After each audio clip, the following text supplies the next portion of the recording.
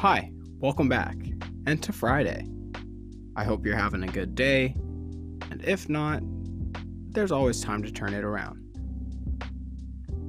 The other day, I was talking with a friend and I put my phone away just to read a book and then meditate and just enjoy the outdoors. A few hours later, I get a message from that same friend and they're like, "Are you alive? Are you okay?"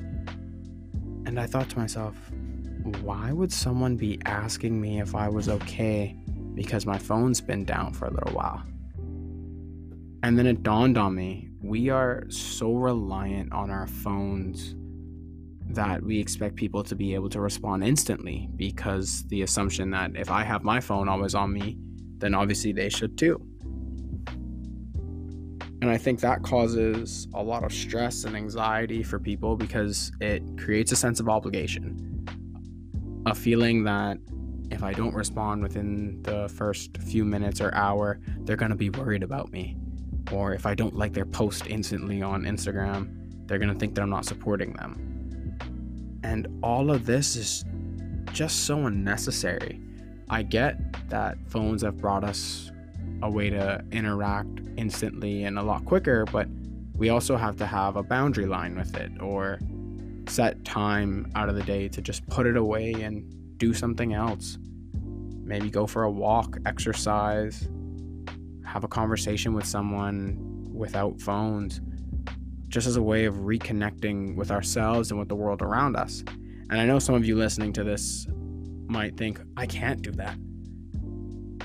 All I do is use my phone for work. I'm a content creator, or I'm a YouTube analyst, or all my emails come in on my phone. I'm not saying to stop doing these things or not to use them. I'm just saying try to take time out of each day for yourself.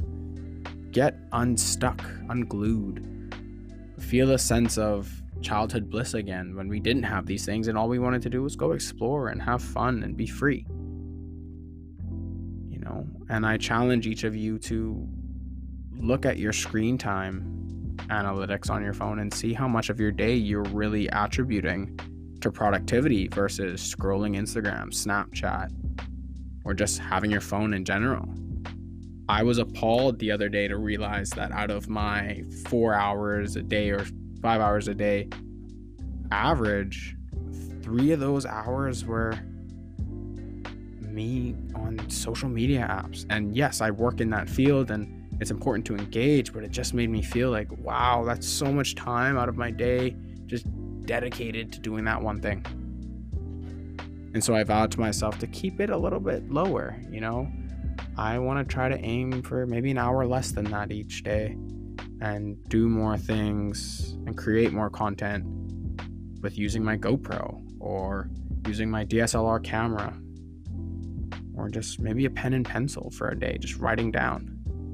But with all that said, I challenge each of you to try to do the same. Look at your screen time and see if there's ways that you can change it or minimize it a little bit and do more things that make you happy. So give it a try. And also, happy Friday. I hope you have a wonderful weekend, and I'll see you on Monday. And as always, fend for your health because it's the only thing we really got.